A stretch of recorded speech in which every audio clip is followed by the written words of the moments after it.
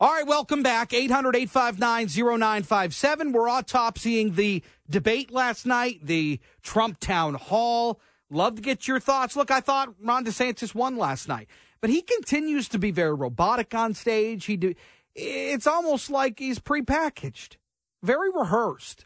And to me, that's not appealing. But I thought the conversation with Anderson Cooper post-debate was really nice. I thought that, to me, that scored him even more points. But if you went to bed, if you didn't stick around, you didn't see that. And I think that's something that a lot of people are missing from Ron DeSantis is this ability to roll with the punches. But everything is very much, he does that thing where after he's done talking about something, he kind of cocks his head a few degrees and then smiles. Like almost after every question. It's very prepackaged, it's very rehearsed, and it just doesn't feel genuine. But I thought the conversation with Anderson Cooper afterwards was much better. So I'd love to get your thoughts, 800-859-0957. We can take your calls, and we got some texts rolling in. What do we got on that front, Brian? You got one from Chuck in Brighton. He says, Chris, good start to the show. Regarding your poll, nobody asked me, but I don't support any foreign aid to Israel or Ukraine or Taiwan or China until we secure our own borders, especially the southern borders. He goes, why is protecting ourselves wrong? Especially because we are $34 trillion in debt and borrowing money from China to give to other countries. All right. Dumb. So the poll that he's referencing, we talked about it earlier with Marie Osborne, and there's a majority of Michigan voters, at least in this one poll of 600 people by the Glenn Gariff Group for the Detroit News and WDIV, that they believe that Israel has gone too far in Gaza. And fine, that's fine. But the reason that the United States, in a lot of instances, is sending aid to these countries, it's to provide the ability for these countries to protect themselves, or provide an ability for these countries to use that money in a way that will keep us out of those conflicts, that will keep American troops from going overseas, fighting in Ukraine, fighting in Israel and in Gaza on behalf of Israel. That's where it gets very dicey. And yes, look, I think we can walk and chew gum at the same time. I think we can provide aid to these countries, the dollars and cents and the amount we can talk about. But I think that there's a way that we can provide assistance to these countries while still securing our border. I don't know why it has to be one or the other. We're the United States of America. We can walk and chew gum at the same time. At least we have been able to in the past. And maybe that's another topic of conversation for a presidential candidate, a good characteristic of a president of the United States. 800-859-0957. Real quick, Teresa in Heartland. What's up, Teresa? Hi, Chris. Hey. Hey, you asked what we talk about around our dinner table. Yeah. And, it's pathetic. It's heartbreaking. It's scary. This whole country is upside down. When the first thing that I think about when I think about Gaza, all the moms out there, think about you being pregnant and you being ripped apart and your baby getting its throat slit. Now, I don't think Israel should be killing innocent people either. Sure. But to protect us, basically they're protecting us too. Yep. Yeah, Teresa, it's a great point.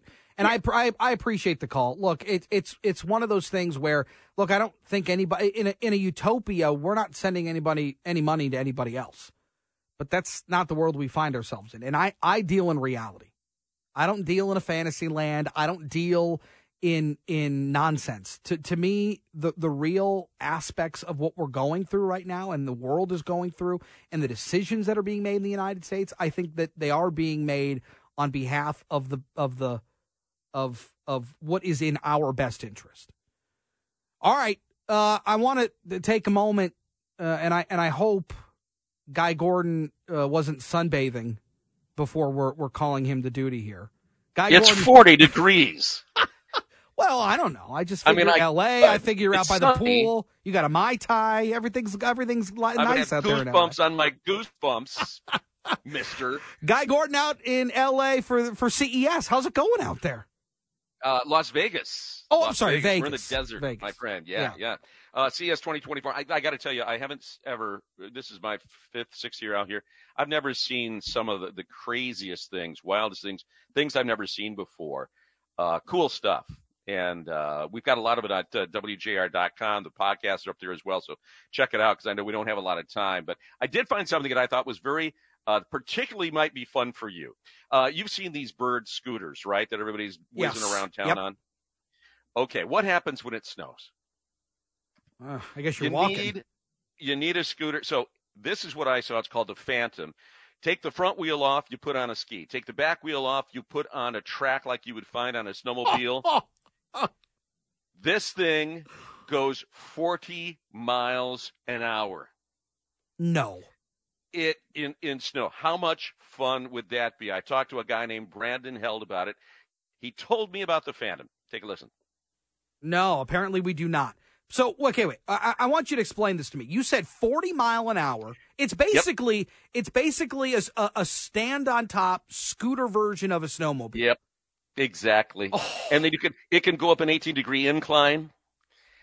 I mean, I can just imagine the rooster tail that comes off that, Jesse, when you're going uphill. And of course, you can slalom your way downhill if you so choose. But it looked like so much fun.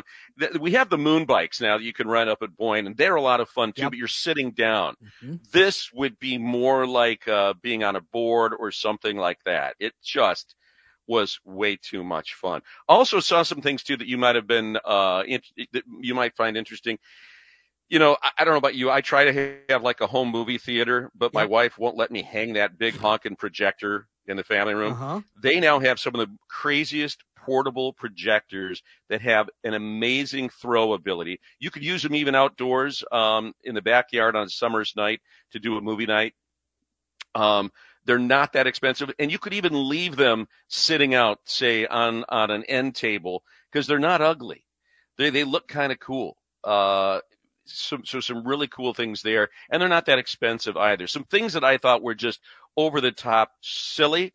I wanted to hear how about something that will sniff your wine and tell you if it is giving off the proper aroma, if it has breathed enough.